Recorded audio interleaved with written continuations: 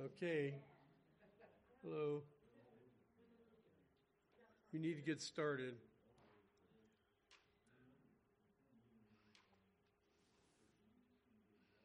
Let's open with a word of prayer. Our Father, thank you so much. What a great, beautiful day we have this morning. Anticipation of some refreshing rain as the day goes on. I just thank you for that life-sustaining element in our lives. We also are grateful for the life-sustaining element of the Word of God in our lives.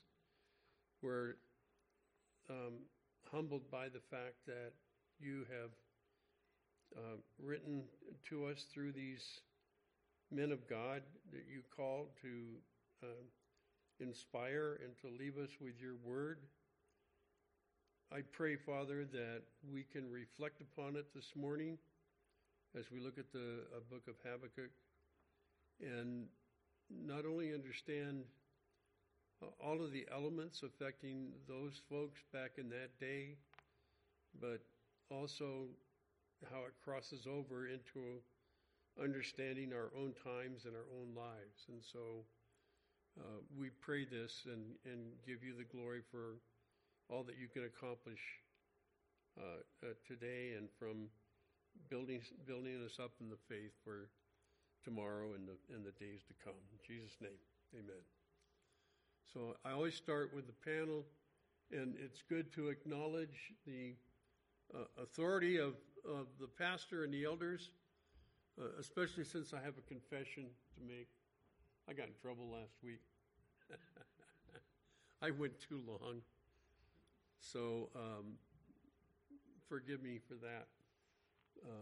I promise not to go more than 10 minutes too long today. I might get cut off if I go that route.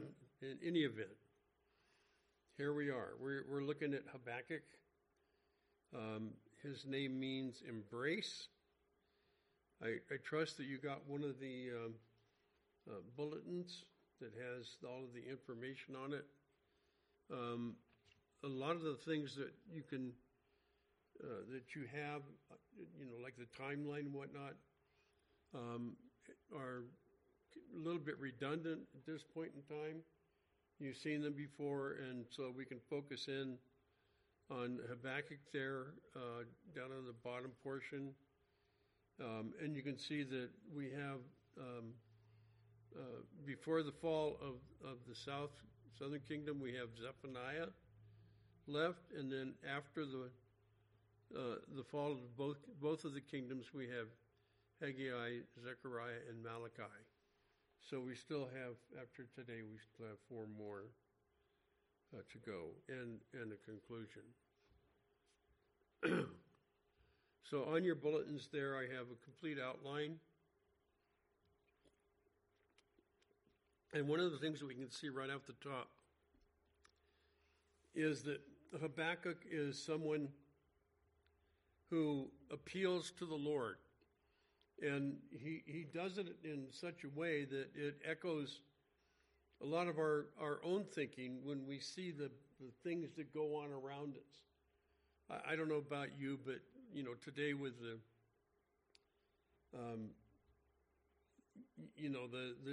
the news window lasts about 3 hours, and then there's always something else. And it's if you watch enough of it, which I confess I probably watch too much. I like to be informed, but there's so much bad stuff that goes on that it raises up the same kind of thoughts within us as it did back in Habakkuk during his time. He sees the problems there in your outline, and the Lord explains, and then Habakkuk responds, and it's that age-old question: why do you allow this to happen? Talking about the disobedience and the overt sin and the cultural decay, and the Lord has an answer. And so toward the end of the book, the prophet enters into prayer, and we can see the fear of the Lord. We can see the omniscience of the Lord. We can see his sovereignty over creation. And then we can also see the juxtaposed side by side, the judgment, punishment, and salvation. And then at the end, it's after seeing all this in his vision, his dilemma was waiting for the Lord to act, because these prophetic utterances aren't necessarily coming true the next day. It's going to come true when it's the Lord's time. So this is really an interesting and exciting book. I think I can get through it. Pray for me on that real quick. So I came up with 5 key verses. 2 of them in chapter 1, verses 3 and 4. And the first one is one that is the most telling. Why do you make me see iniquity? Habakkuk is complaining. Why are you making me see this? And why do you cause me to look on wickedness? Yes, destruction and violence are before me. Strife exists and contention arises. So he's seeing it all, and the Lord is giving it to him to see. And it's like watching, the loop feeds on the news every time there's a shooting on the street or something that's going on. And of course, me having worked the streets of Los Angeles as a police officer, and before that, over in Vietnam and in the Dominican Republic, and seeing a lot of the things that I had to see, I certainly relate to this. One of the things that just jumped into my mind, when I was in the Dominican Republic, I had to take a trip across from the capital city of Santo Domingo to the other side of the island to get a fuel supply convoy and lead the vehicles back to Santo Domingo. And as we traveled across the island, we went from, most of it was dirt roads. I think that they've probably improved their status now. But we went from village to village, and we encountered these children that would be running around in the cane fields on one side and the village on another side, and these children would come running out as we would crawl through town. And what I remember is seeing naked children with these distended bellies because they were literally starving to death, malnutrition. And one of the things I learned en route was that they had 3 meals a day, and it consisted of bananas and sugar cane. And their hot meal of the day was fried bananas. And that's why they were as ill as they were. And at young ages, their teeth were black and already fallen out of their faces. I saw similar things over in Vietnam.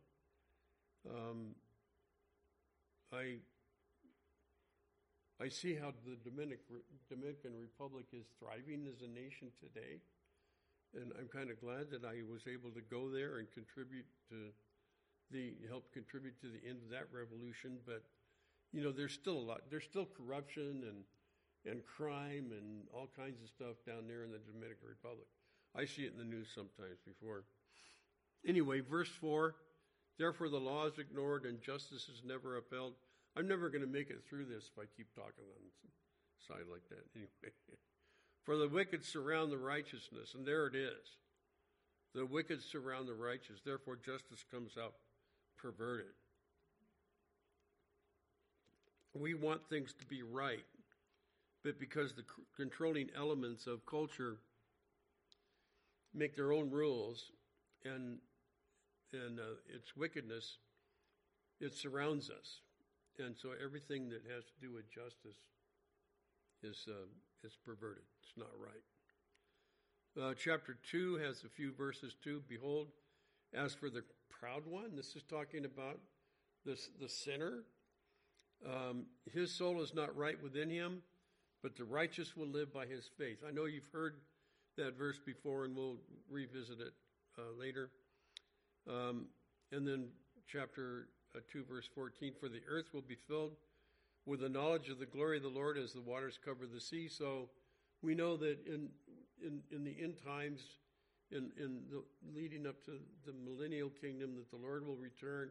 He will restore everything, and he will fill the entire earth with his presence.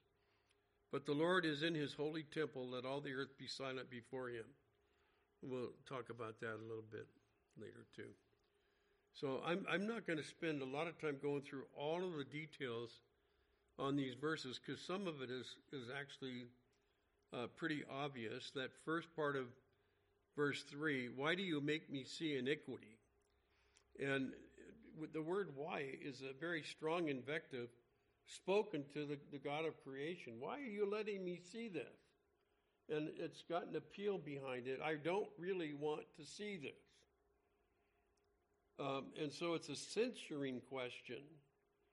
And he's being made to do this because the Lord needs him to fulfill the ministry that he's been called to, so that he can reveal it, so that down through the ages, we can say that we're privileged to be able to see and hear the echoes in our own minds, the same question that we probably would have had under the same story. And in fact, we do have, just living in our own society.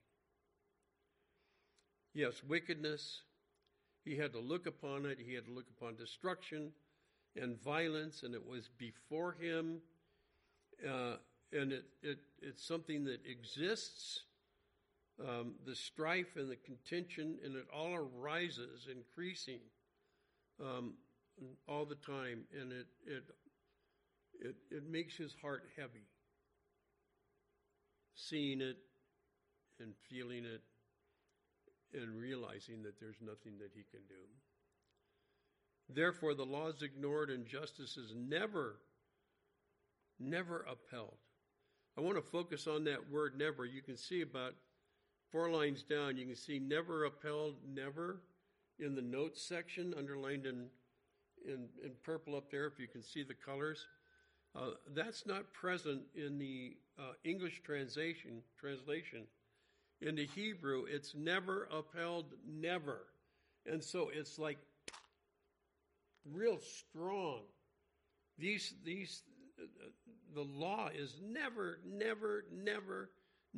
upheld by these people who are supposed to be the ones who are the guardians of it.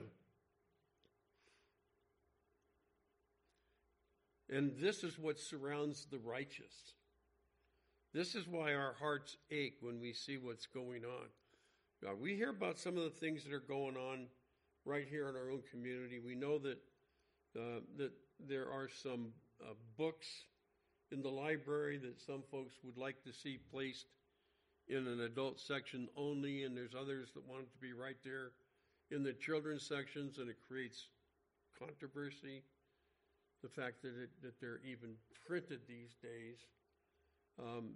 I know on the news, I heard about a girl in, I don't know, maybe the 5th grade or something like that, was forced to read out loud one of these books that had pictures of compromising situations that children shouldn't even be seeing, let alone reading out loud. And when the parent tried to read the same section before the council, the school board, they shut him down because it was inappropriate to read in public. So why was it okay for the girl to read it in school? You know, I worked in the largest high school in the country for 15 years, Roosevelt High School in East Los Angeles.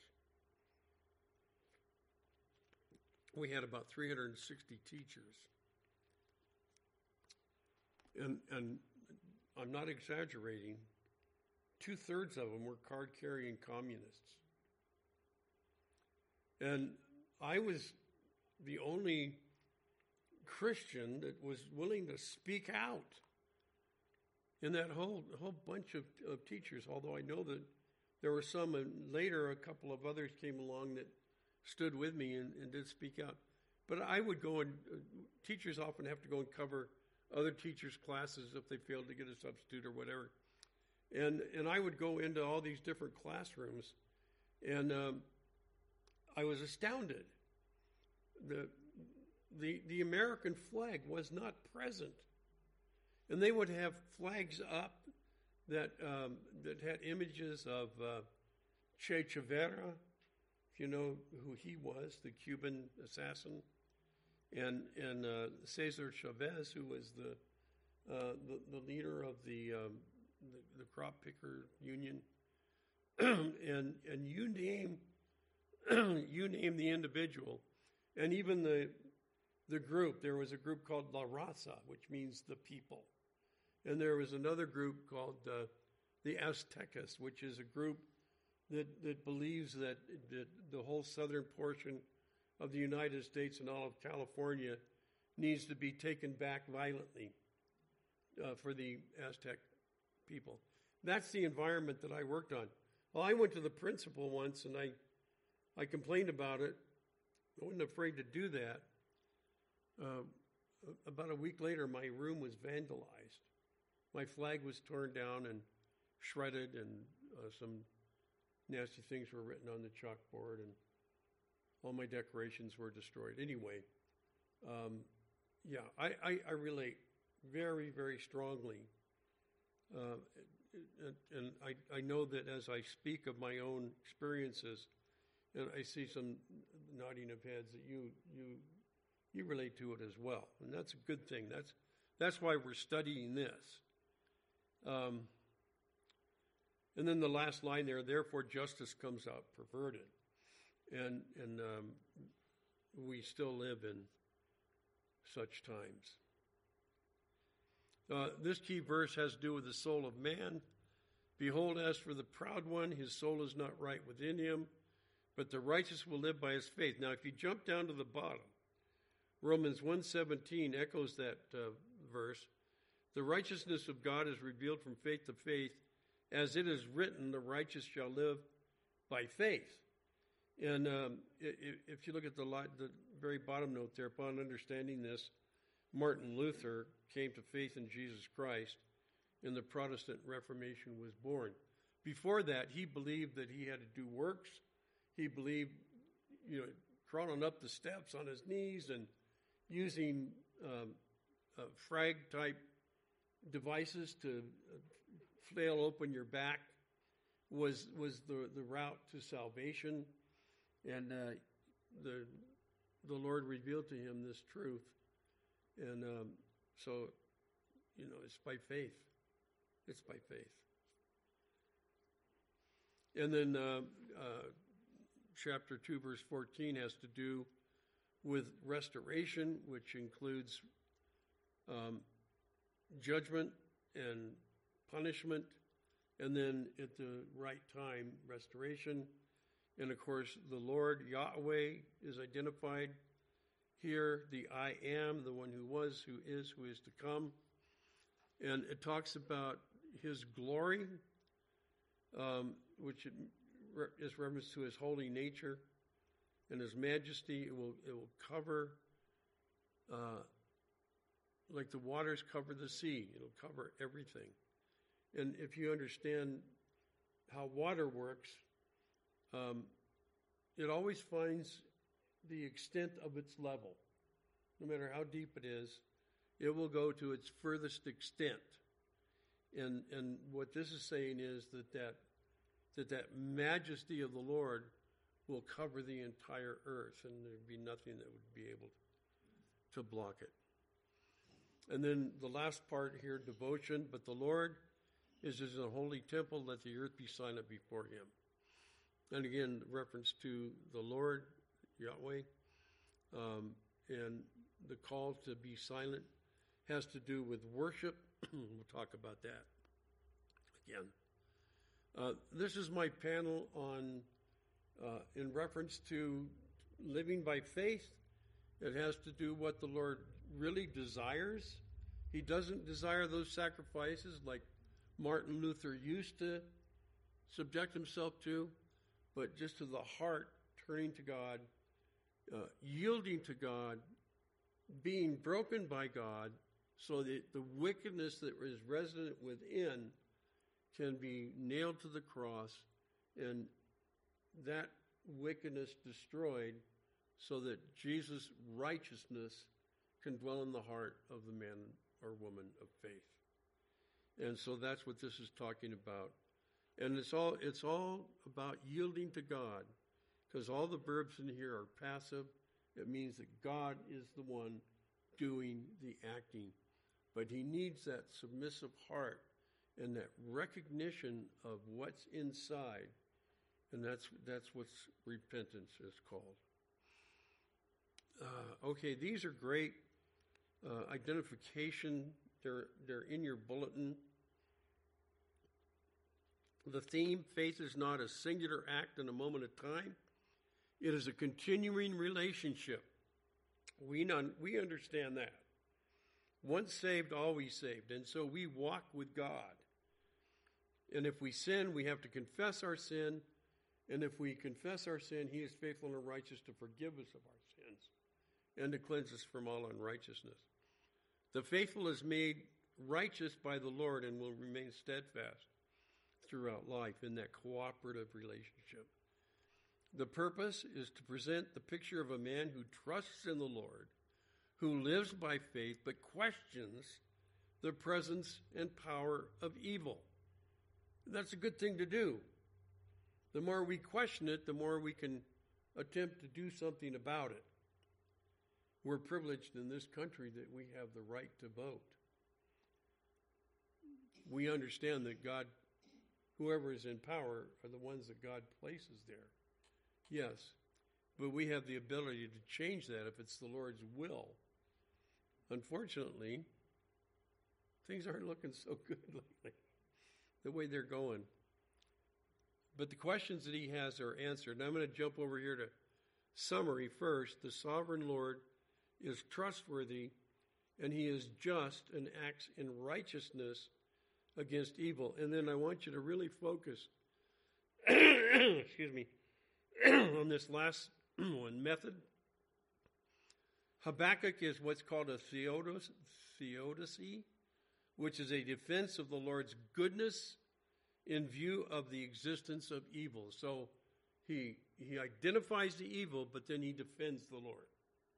And that's why it has such power and strength in dealing with what we see in our world today. The author, as with many of the minor prophets, only what the book itself reveals is known about the prophet. The problem, there is no information in this book about him, leaving only speculation and some ideas from tradition. Because verse 1 gives clear name identification, it is assumed Habakkuk was well known during his time of ministry, and it is certain that he served during the time of Jeremiah, Ezekiel, Daniel, and Zephaniah. So, these people, all these prophets, they lived in a pretty small area of the world, and they were all aware of each other, and I think that's fascinating too. We don't have any information about whether or not Habakkuk got together with Jeremiah or whatever, but it would be kind of interesting to speculate on that. They certainly were given the word of the Lord to present to the people of God and to record it for our benefit. And there's no inconsistency between those. So that's good.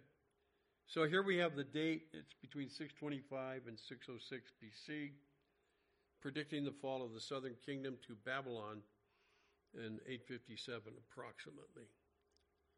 Don't you like that little swirly, colorful picture thing? I'd love stuff like that. It's the artist in me that's never come out.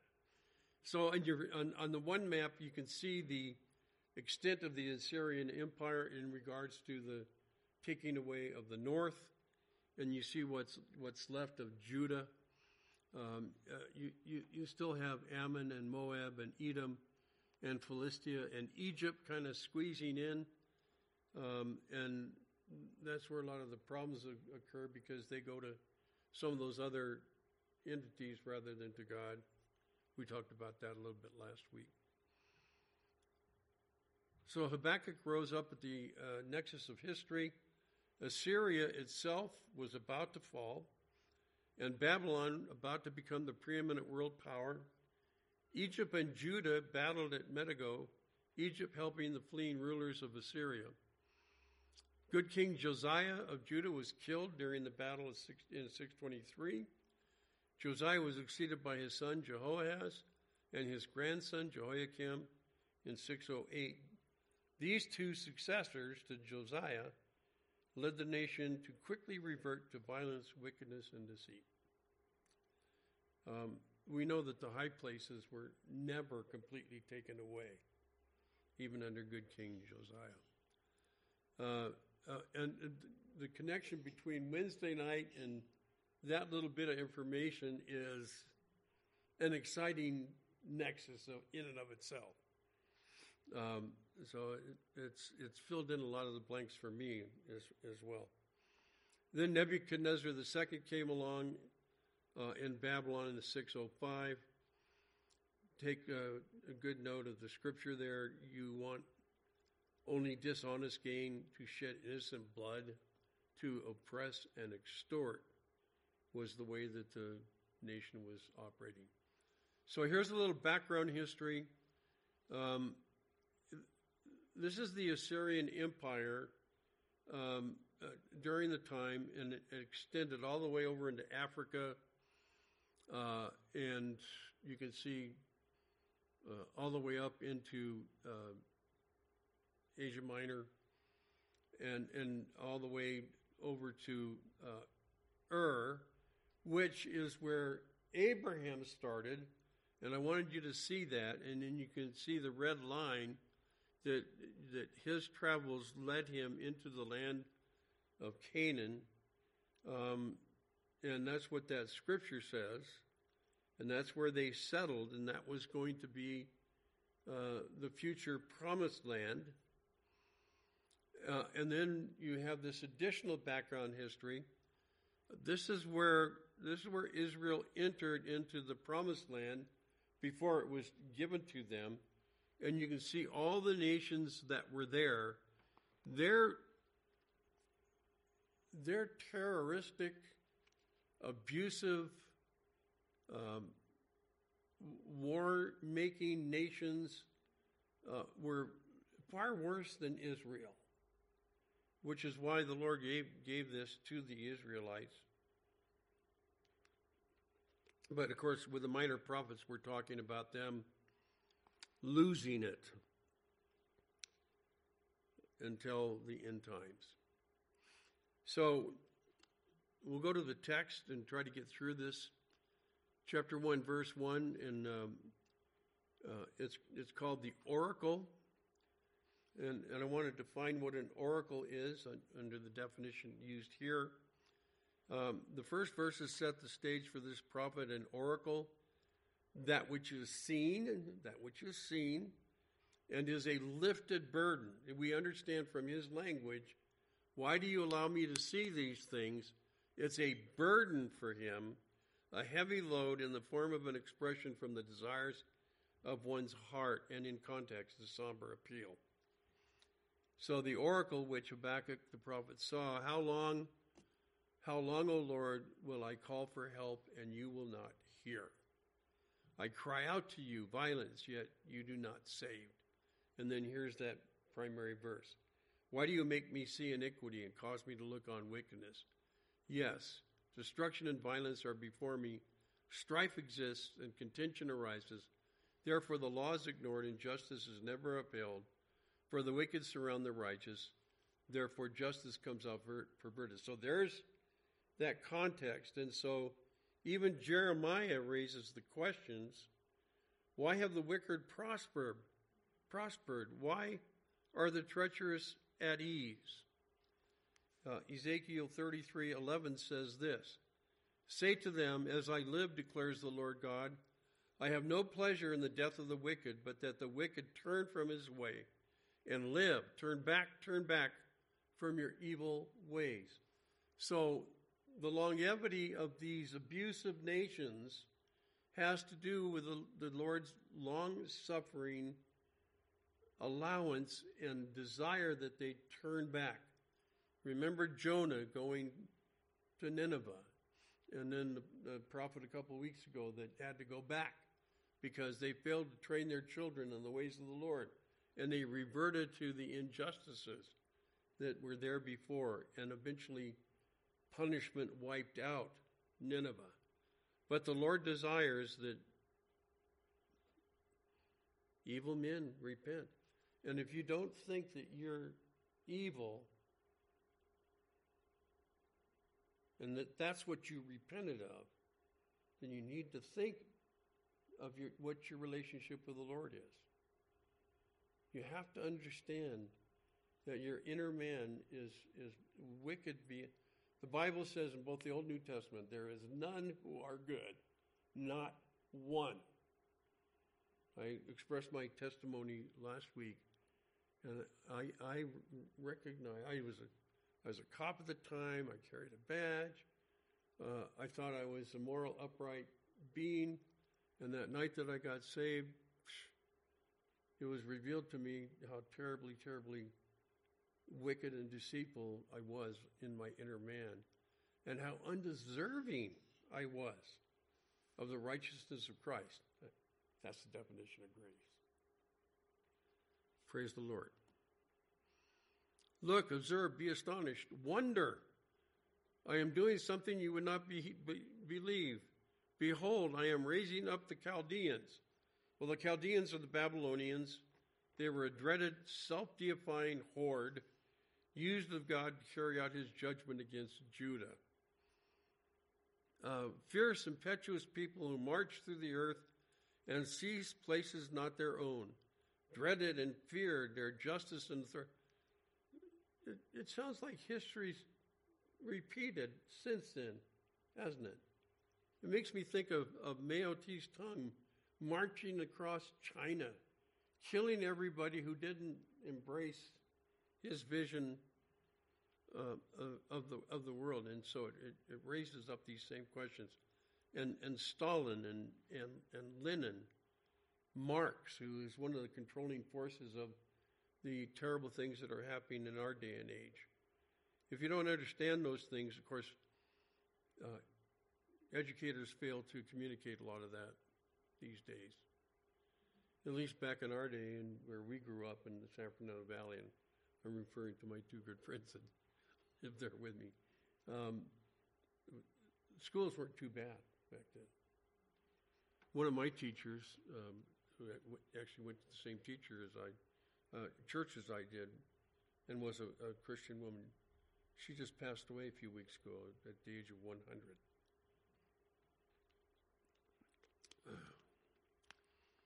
She had a big influence upon me. I didn't even know it until after I came to the Lord. So these folks, let me define them. They're dreaded and feared. Their justice and authority originate with themselves. You get that? With themselves. Their horses are swifter than leopards, keener than wolves. Their horsemen come galloping, fly like an eagle, swooping to devour. They come for violence. Their horde moves forward. They collect captives like sand. They mock kings and rulers, are a laughing matter. They laugh at every fortress and heap up rubble. They sweep through like the wind and pass on. They will be held guilty whose strength is their God. Now, the interesting thing about these verses is, as he speaks them, it's really not that far off for Judah at this point in time. Hebrews 13:37 says, "Yet in a while he who is coming will come and will not delay." So, time is not a binding element for the Lord. And his own timing will unfold. and he will restore everything. And then it talks about the Lord. Are you not from everlasting, O Lord, my God, my Holy One? We will not die. You, O Lord, have appointed them to judge, and you, O Rock, have established them to correct. And we understand that Jesus is the rock. Look at the verse at the bottom of the page. It says, concerning the rock which followed them, the rock was Christ. That was Paul writing. And then it goes on to talk about the Chaldeans some more. That last verse there, will they therefore empty their net and continually slay nations without sparing? And the answer is yes. And then this is kind of cynical if you look at it, but it's also the place where we are supposed to be. I will stand on my guard post and station myself on the rampart, and I will keep watch to see what he will speak to me and how I may reply when I am reproved. Then the Lord answered me and said, record the vision and inscribe it on tablets, that the one who reads it may run, for the vision is yet for the appointed time. It hastens toward the goal. It will not fail. Though it tarries, wait for it will certainly come. It will not delay. I'm been invited to preach on the 25th when Pastor's out of town. Excuse me, of June. And I'm going to be talking about, I'm going to do a word study on what it means to stand. And so I can really relate to that. The prophet knows what it means to wait, to be vigilant, to warn others, because judgment will not fail. And the scripture there, the Lord is not slow about his promises, some count slowness. Tick-tock. Behold, the proud one, his soul is not right, but the righteous will live by faith. Further, wine betrays the haughty. Strong drink is not a good thing to be involved in. Don't want to go any further than that, just to express it. So that he does not stay home. He enlarges his appetite like Sheol. He is like death, never satisfied. He gathers all nations and collects all peoples. Will not these take up a taunt song against him, mockery and insinuations, and say, woe to him who increases what is not his? For how long? And makes himself rich with loans? There's an expression for that. It's called usury. We live in a society that practices usury. Anybody in here that doesn't have a credit card? I have credit cards, but I pay them off every month, because those interest rates are, by definition, usury. Will not your creditors rise up and collect from you? Awaken. You will become plunder for them because you have looted. The remainder of them will loot you due to human bloodshed and violence done to the land, to the town, and all its inhabitants. So this indictment brings about an important concept of Sheol, the world of the dead, the abode of the wicked. It's called the place of torments in the scripture. It's called Hades. We hear about it in the story in Luke 16 of Lazarus and the rich man. And it reveals that Hades is separated from the bosom of the Lord of Abraham, paradise, by an uncrossable gulf. Now, I once got accused of heresy when I expressed this in a Presbyterian church. But the scripture indicates that Hades is below us. We don't know how the dimensions and structures all work, but that's, what the Apostles' Creed said, that he descended into hell, which is also Hades, and he did speak to the thief on the cross, and he said, "This day you'll be with me in paradise." That's the scripture verse at the bottom of the page. And the story of Lazarus and the rich man went to the place of torments. And the poor man went to the bosom of Abraham. And there was an incrossable gulf separating the two. And Lazarus appealed, could you send someone to tell them and warn them? And of course the expression was, they have Moses and the prophets. That's all the warning that anyone's going to get. And so when you think about Jesus on the cross and saying to the thief, today you will be with me in paradise, he was telling that man that he was saved and that he was going to be with him in the bosom of Abraham. And we know in the last day, the dead in Christ will rise. That includes those who are still waiting in the bosom of Abraham. And what an exciting thing to behold when it takes place. Let's see here. This is this is more of the same indictment that's going on, and you jump down to the bottom, verse 14. For the earth will be filled with the knowledge of the glory of the Lord as the waters cover the sea. Psalm 22:27 reiterates that all the earth will remember and turn to the Lord in worship. This is if you drop down to the middle, this is talking about again the disobedience and the idol worship. And at verse 18 it says, "What profit is the idol?" And I want to throw this out here, and I'm going to read now further. When its maker has carved it, or an image, a teacher of falsehood, for its maker trusts in his handiwork when he fashions speechless idols. Woe to him who says to wood, awake, to a mute stone, arise. And that is your teacher? No, our teacher is the living God. And these people back then were still worshiping the golden calf and wooden and stone idols. Revelations 9:20 says it well. Idols of gold, silver, brass, stone, and wood cannot hear or walk.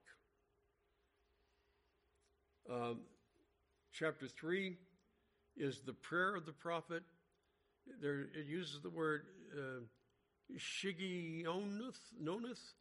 It's a musical term suggesting that what follows is a song of deep, passionate, and personal feelings, because we do understand that because of what he saw, it created this strong emotional response in him, as what we see in our world should create that same kind of emotional response.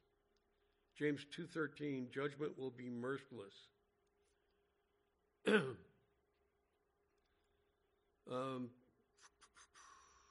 Let's bring this one up. This is talking about the glory of the Lord, and it uses an expression in there. It says Shelah, and that word is an imperative calling for a pause for deep reverence. I've only got 2 minutes left, and then it also it's talking about his splendor and how it will be pervasive in covering the earth. Tremble, O earth, before the Lord, before the God of Jacob. This last part here, again, the reference to Selah, pause for worship, and then it talks at the bottom there, it talks about at the radiance of your gleaming spear. Sun and moon stood in their places. They went at the light of your arrows, at the radiance of your gleaming spear. Isaiah 6:3, holy, holy, holy is the Lord. The whole earth is full of his glory.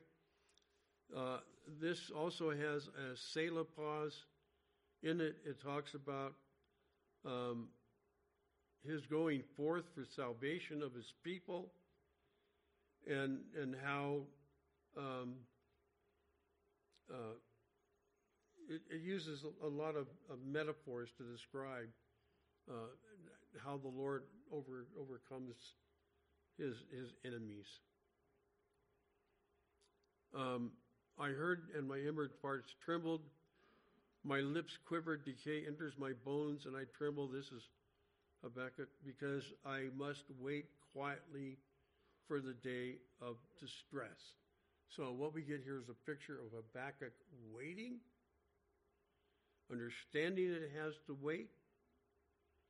And then verse 18, yet I will exult in the Lord. I will rejoice in the God of my salvation. In spite of the abuses that we see and feel around us, we wait quietly, we understand he is coming, and we exult in the Lord while we wait. Even Jacob said to his sons, for your salvation I wait, O Lord. And that brings us to the last page. And I want to take one more minute and just say one thing about what it means to worship the Lord when you're reading things like this, and it actually causes you to stop and to reflect upon his glory and to worship him in the deepest parts of your soul. I remember I was working in my yard once up in Montana, and it started to rain. It was late in the evening, and the sun was at a particular angle, and the rain was falling at a particular angle for the force of the wind, and the rays of the sun caught the raindrops, and the raindrops turned into golden spears. They were elongated. Have anybody seen anything like that? And all I could do at that moment was to sit down on the wall that I was working on and just worship God. And I started to sing hymns. And some of my neighbors mentioned that they heard me. And that's okay.